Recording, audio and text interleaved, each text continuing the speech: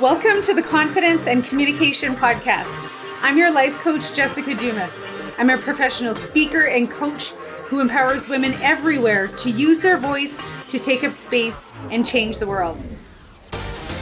My goal is to help you speak with clarity and confidence while giving you practical guidance and tools by sharing real life experiences of overcoming. So turn up the volume and grab a pen. You're going to want to write this down.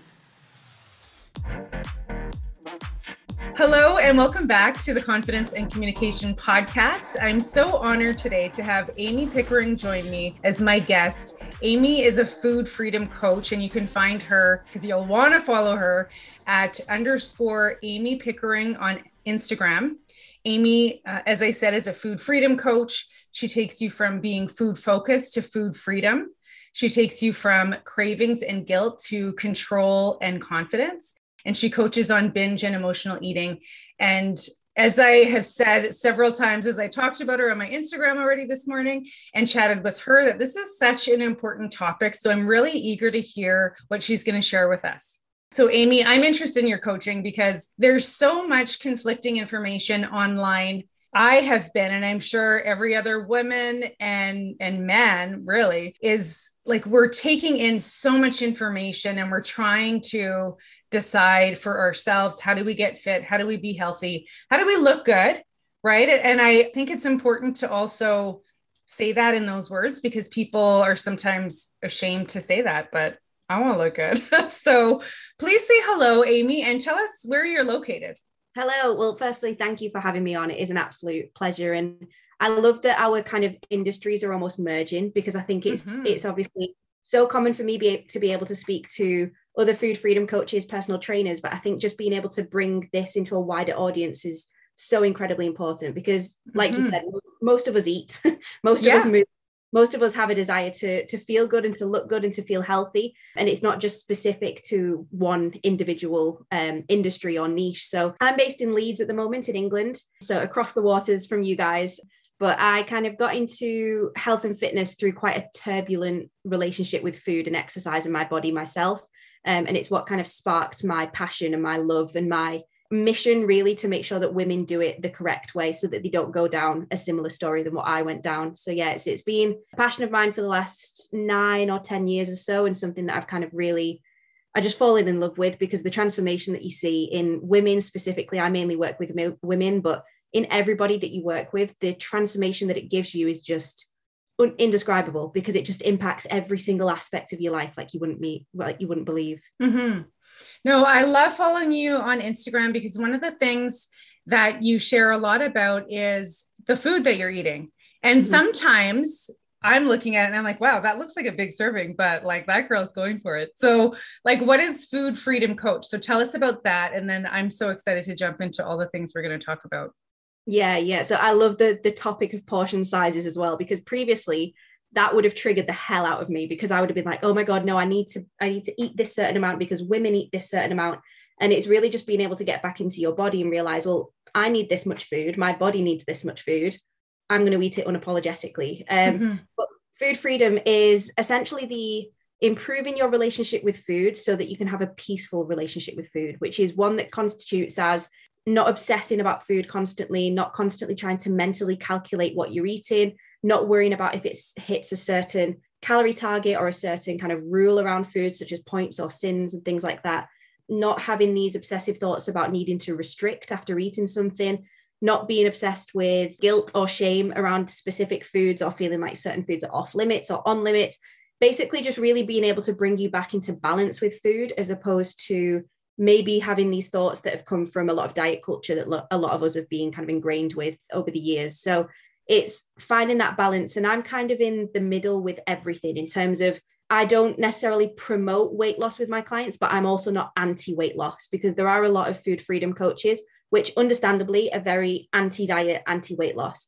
But the thing is, there's nothing that is inherently bad in isolation. Like losing weight by itself, wanting to look good isn't inherently bad or toxic. It's the intention behind it, is the intention coming from, I hate myself, I need to force myself to change in order to like myself, and the approach that we use to get there. If it's a very restrictive, very extreme approach, that's where the toxicity and the damage can come from, rather than actually the weight loss by itself. So very much in the kind of middle ground, coming back to that balance, which helps in and of itself, because a lot of food freedom struggles come from a very all or nothing mentality, whereas I'm either on a diet, off a diet, I'm eating well, I'm doing bad. Whereas bringing that balance in just comes to, okay, I'm a human, I'm allowed to have these desires, and I'm also going to respect my body at the same time in order to get that. So yeah, it's a very much kind of, the way that I describe it is just a peaceful relationship with food, where it is you in control of your decisions around food, and also being able to be at peace from a mindset perspective as well. Holy smokes. Like what you just shared, that was powerful. There's so much information in what you just said. What really stood out and what I felt was when you talked about the intent and how people can hate their bodies. And I have been there. I don't think that I'm there right now, but like, that's such a serious thing. And like the diet culture and following on Instagram. Oh, this person says I should do that, and this page says I can do that. It's torture. It's torture for people. So let's talk about like food and restrictions and kind of what you just mentioned.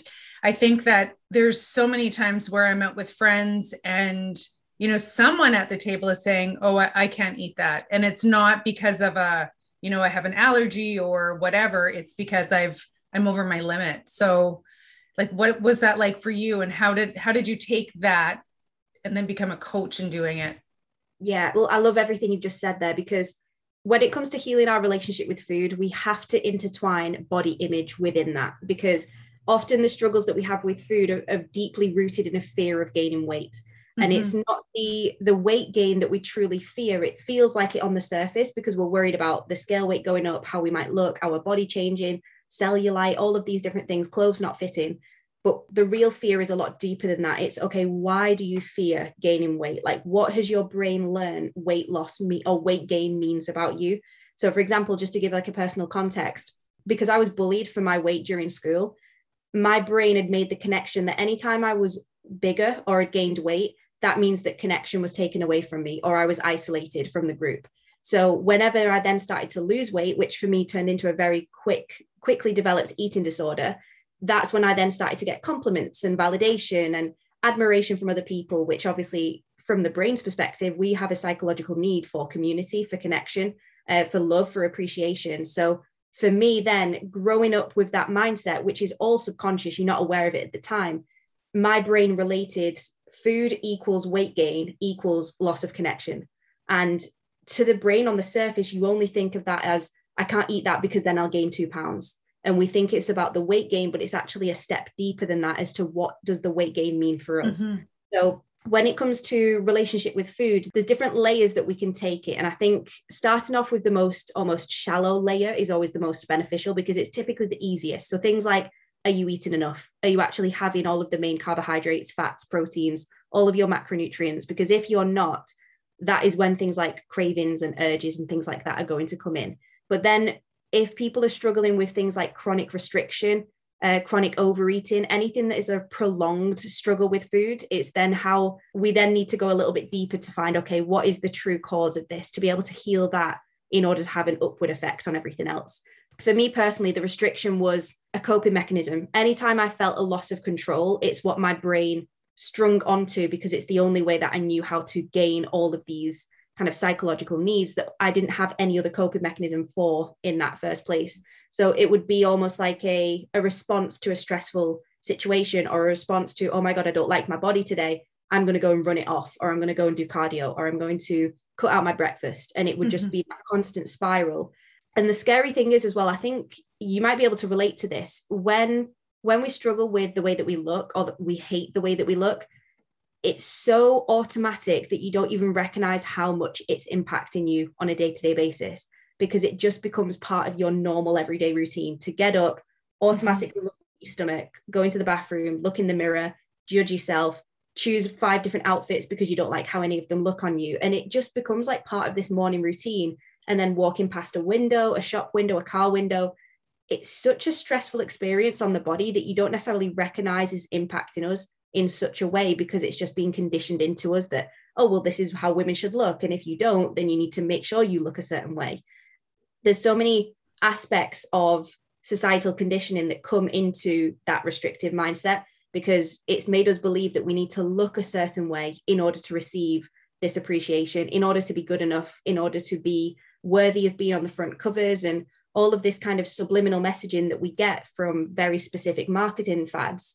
It then makes us believe that restricting food is the way out of that. And we don't always know about the consequences of doing that because they're not taught about. Like they are not taught about. All you find online is eat this to lose weight. You don't see if you undereat, this can happen until you experience the consequences like I did.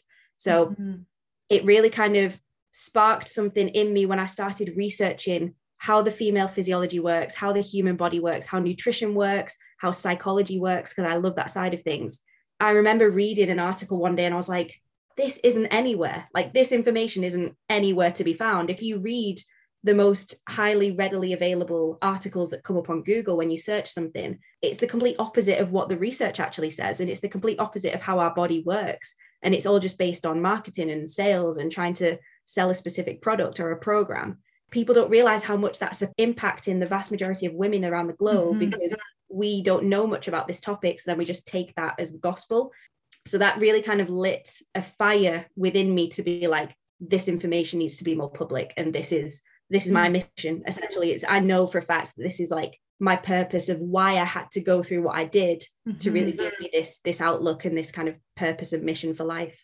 So tell us about that experience. How old were you? What was happening? What were some of the negative effects before you started looking into this stuff? I'd always struggled with food throughout the majority of my kind of teenage years and childhood.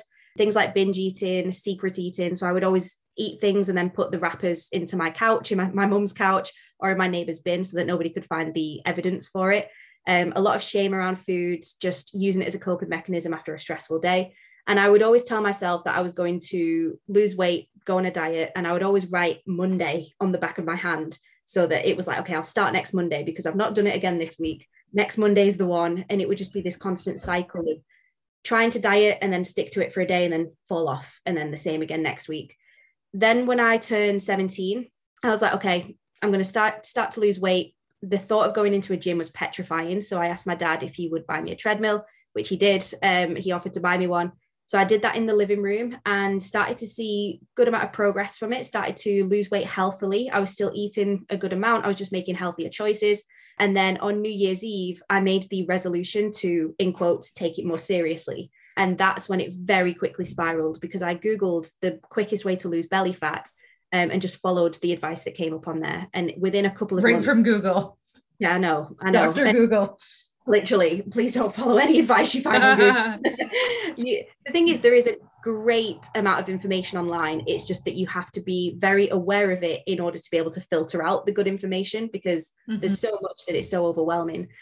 So within just a couple of months, I developed eating disorders, something as well called orthorexia, which I'm not sure if you've heard of before. It's the obsession with foods as being good or bad. So like a clean eating obsession, essentially, to the point that if somebody put a sweet potato in front of me, I would be fine because in my brain, that was okay food. If you put a white potato in front of me, I would have a full-blown panic attack. And it's very much a kind of visceral reaction to that food because you've labeled it as good or bad in your head. And then when I went to uni, I then started to get into resistance training, weight training, loved it because it changed my focus from getting strong, feeling powerful rather than burning calories. But I was still obsessed with calorie counting and kind of focusing my attention onto that, which was actually just still a very restrictive mindset, but a more socially accepted restricted mindset because it was more kind of mainstream in terms of using things like calorie counting.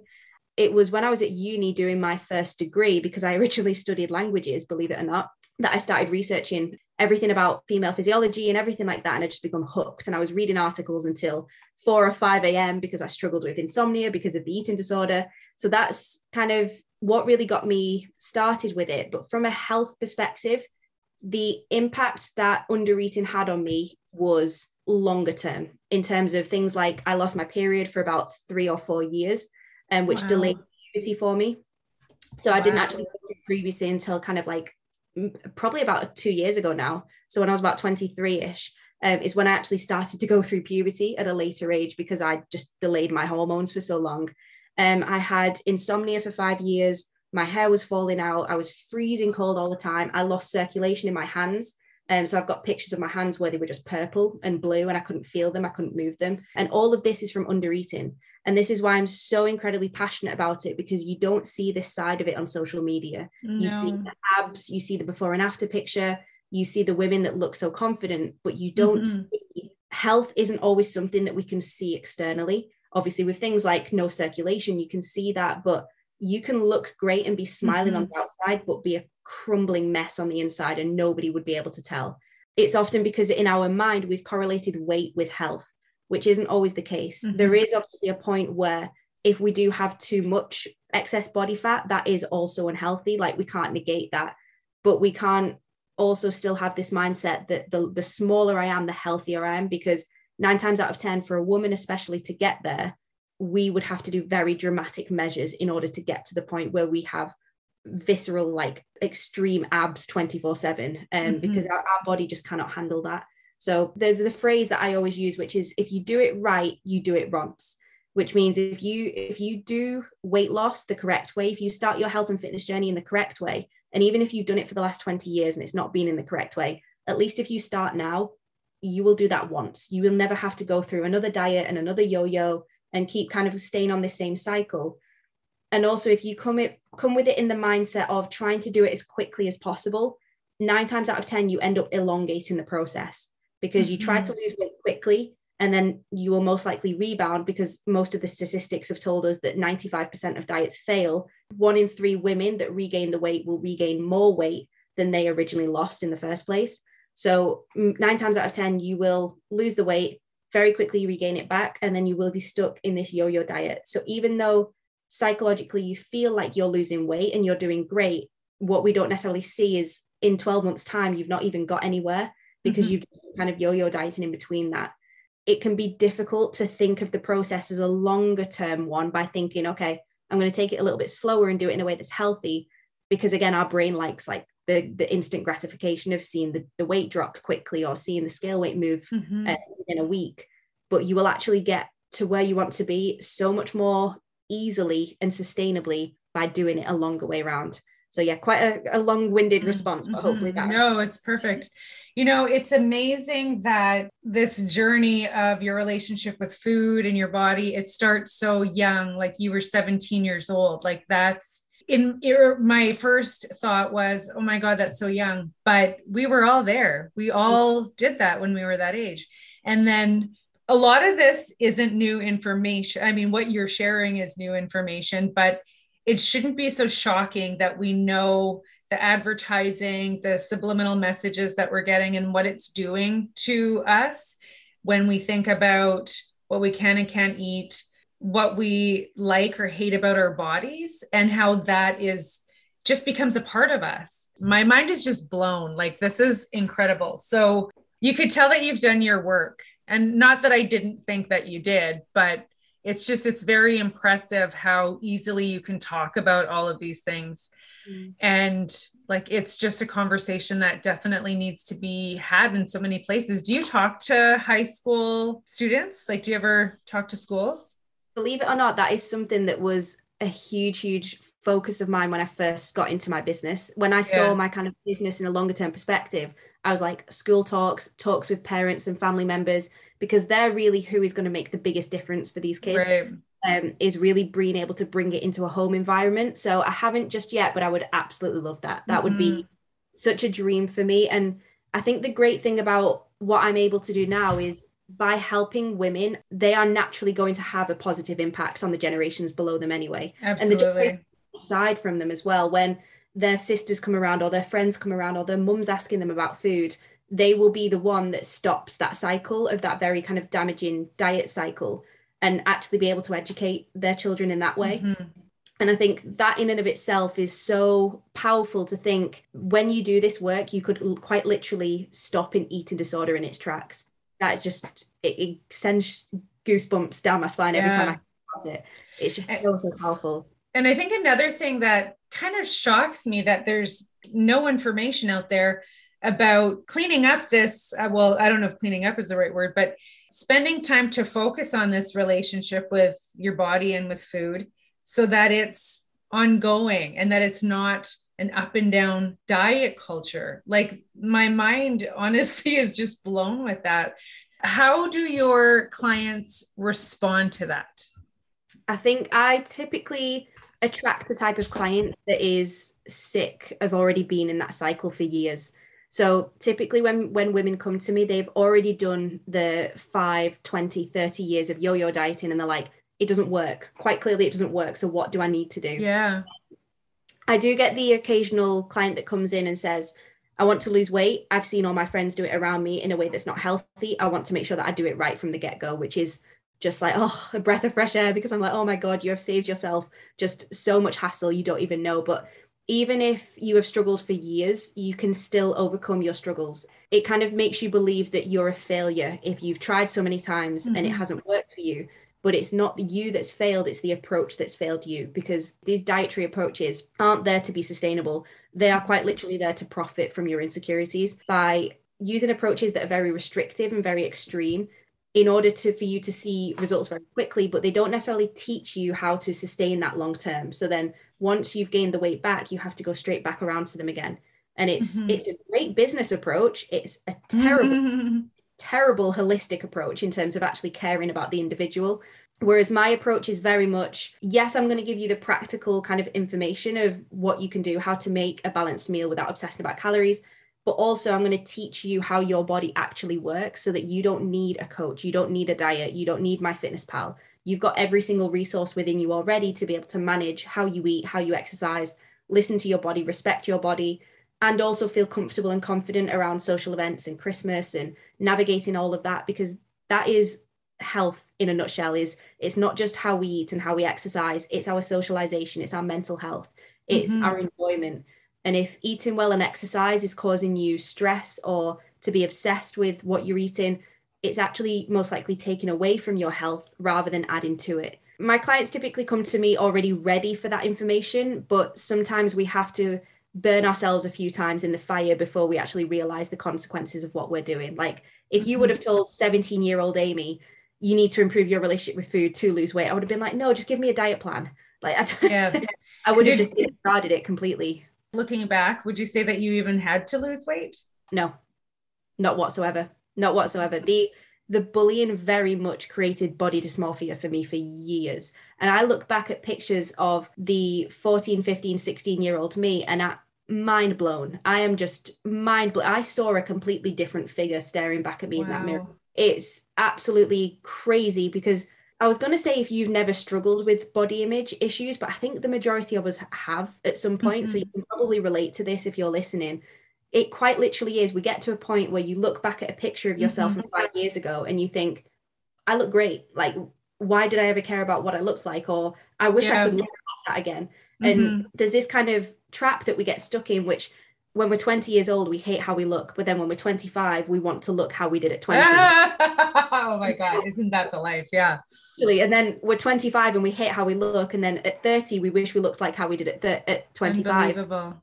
And we don't realize how much we are often wasting life because we are too focused on how we look. It just consumes us without us even being aware of it half the time.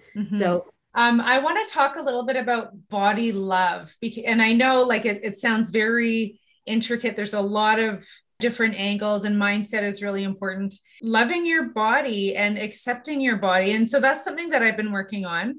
And so I've done a little bit of like working with a naturopath and doing different things, because I knew I want to lose a few pounds, but I don't want to do it in a stupid diet way, because I can never complete a diet anyway, right? Like probably most of your clients, whether it was through that or just through my intuitive work, my meditation and journaling work, and my spiritual work, I wanted to have a good relationship with my body. And I know that I can still do some work, and that's another reason why I admire what you're doing so much. But like, I've been able to at least come to a point where I do love my body, and I'm thankful for my body, because without my body, I wouldn't have this life that I have. And I love my life. You know, I still don't have all the things that I want, but I love who I am and I love my life. That's a difficult conversation with anybody. As I'm sharing this, I can think of lots of women that I know and that I love dearly that could never say that they love their body. And so like what was that journey like for you to finally start accepting and loving your body? Strange. To be very frank, unfamiliar, because I'd been so conditioned and used to hating it and picking it apart and focusing on the very specific microscopic area that I hated that nobody else could focus on. It is quite literally revolutionary when you start to look at your body in a different way, because I think it's often thought about, and I thought this as well, that when we love our body and when we feel body confident and we have good body image, that it's about waking up each day and feeling like Beyonce and feeling like I look incredible, I love myself, look at that sexy piece of my body. And there are going to be days that we look in the mirror and we go, oh, you're a bit bloated. And that's it. And that's where it ends. It doesn't go into the, so this means that you need to, or so that means that I'm going to skip this meal. And it doesn't kind of take over your entire thought process. And I think positive body image is not necessarily about always loving your body. It's about being able to recognize that your body is the least interesting thing about you. And it's being able to separate your worth from how you look that day, to be able to like, okay, I've woken up and I'm bloated. I'm still going to rock the shit out of the day. Like I'm still going to go and live my life because a day is still amazing for me. And I think the first step in terms of improving your relationship with your body is looking at how do you improve a relationship with anything, with somebody else. You speak to it nicely, you trust it, you connect with it, you are grateful for everything that they do for you.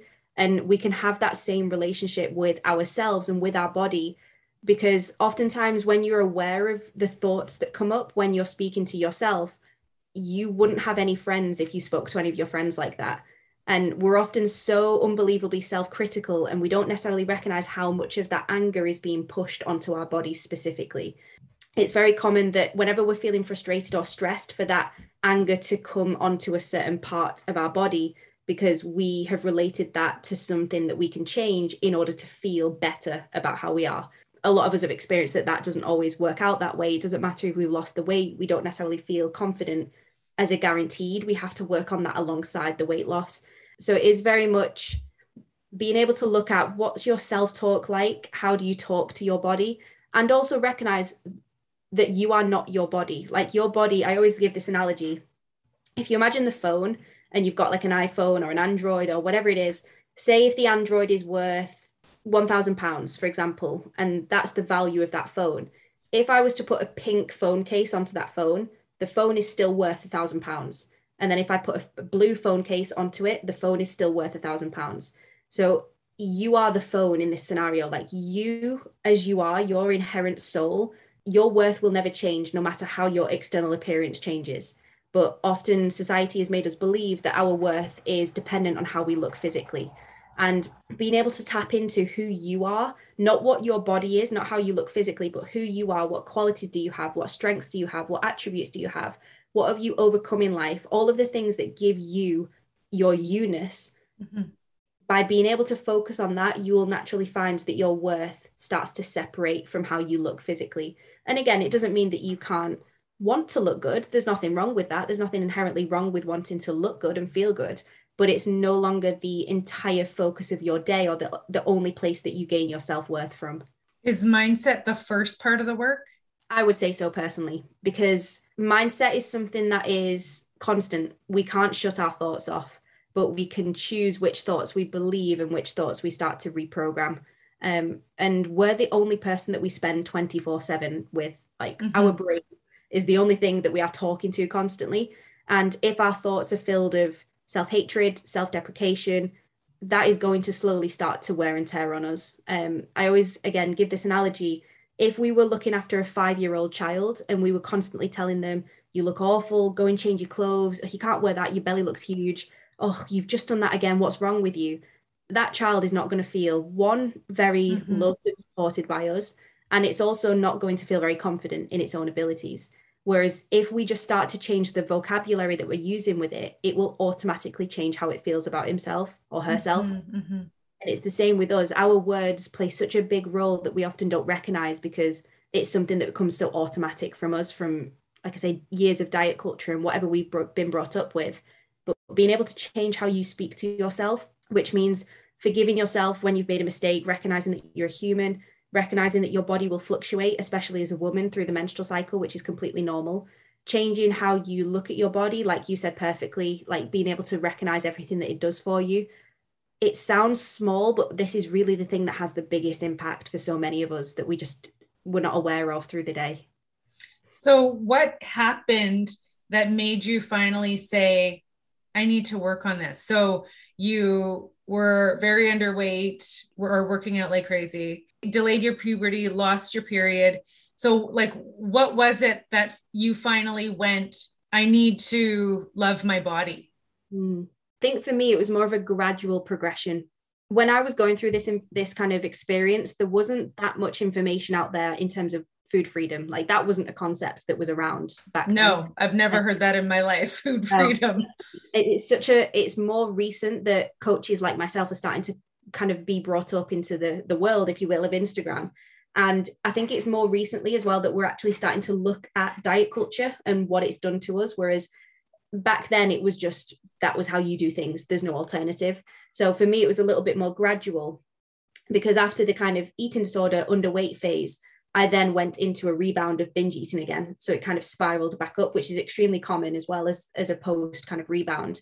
But I didn't necessarily see it as an issue because you're very much in denial during all of that. There's so much shame that is attached to it that I would just lie and tell people I had an intolerance, so I didn't have to eat something, or I would just be like hiding food away, or I'd be waking up at 5 a.m. and just throwing granola down my throat, just crazy stuff that you don't realize in the moment you're doing because you're just in autopilot with it. So a lot of it for me was when I came into self-development, started learning about self-awareness, started learning about myself and my patterns and behaviors and upbringing and childhood and everything that tied into that. And when I became aware of it, I was like, oh, okay. And for me, the real click, it was almost like there was miniature clicks throughout my journey, but then the real click was, I'm going to pass these behaviors on to my future kid. And that for me, because being a mum is always being like a number one top priority for me in my life. Like it's the thing that I've just always wanted to do and dream of. The thought of passing those behaviors onto my child is like a definite no. And that was enough for me to be like, I need to change. And now it's at a point where it's, I need to change for me. But I think it started initially with, I want to change for my future child. It was more of a kind of, how can I look after other people? And by doing that, I'm looking after me as well. Wow. You know what? I didn't know that this conversation was going to be such an emotional conversation. Like it really is. I think that for myself and for people that are listening, everyone can relate to this. Do you find that there are people who are like maybe people you know or something like that that are just like, no, I don't want to talk about that? Like, do you get a lot of that? 100%. And really? I was that person because oftentimes with things like struggling with food, it's very much in the shadow. It's very much in the background where it's something that we are wanting to push below the surface because we're not ready to talk about it yet, because it does typically come with a lot of shame, a lot of embarrassment, a lot of guilt around it, that we don't want to openly speak about this, which is why it's one of the reasons I'm so passionate about sharing my stories to, one, hopefully help people to realize they're not alone in their struggles, and two, hopefully give them permission to be like, okay, I can share this because I know I'm not going to be judged on the other side of it. I didn't tell anyone for years, quite literally years. The only person that knew at the time was my mum, and that's because she was in the health profession, so she could spot it from a mile off. But I would hide underneath huge jumpers and baggy clothes, so nobody knew. And even I didn't know. You often hide it from yourself as well, because again, the brain just pushes it into the background. So yeah, it's one of those that you can't necessarily force somebody who isn't ready to be on their journey in order to see it. They often have to come to it themselves and in their own divine timing. But when they do and really kind of apply the work with it, their life will just be 180'd in so many different ways. I can't even begin to believe the transformations that I've seen with clients are just, they still give me goosebumps because it changes every single aspect of somebody's life. It really does. What are some of the success stories that you've had from clients that are your favorite? So many. There's one in particular. Obviously, I won't go into too many details or very specifics, but there was a lady that I worked with who was originally my one-to-one client in the gym because I used to be a face-to-face personal trainer. And then we realized together, okay, there's something deeper. There's something that we need to kind of go deep with and heal in order to actually achieve the consistency that you want with training and with nutrition. So she did my binge and emotional eating course, and the transformation that she got still like brings a tear to my eye, because she'd actually been a victim of physical abuse for over 20 years within her relationship, and physical abuse, emotional abuse, and her self-confidence wasn't even low, it was non-existent. She just had no trust in herself, no confidence in herself. Her body image was just through the floor. And it got to a point, I'm getting goosebumps already. It got to a point where she's now taking her kids to holiday, wearing a bikini. She's now loving her body, not just starting to look in the mirror again for the first time in 20 years, but loving her body. She's now asking for promotions at work because she knows what she's capable of. Literally, I've got goosebumps from head to toe, like my face is tingling. Originally, when she first worked with me in the gym, she would ask me to meet her outside, which is really, really common. So that is absolutely no problem. Because people don't often feel comfortable walking into the gym by themselves. Mm-hmm. When we finished, she was walking in, going straight into the weights room by herself. And I was just sat there like, who are you? Oh my goodness, that's incredible. That's such a beautiful story. And I think every woman needs a coach like you. Oh, thank you. Unbelievable.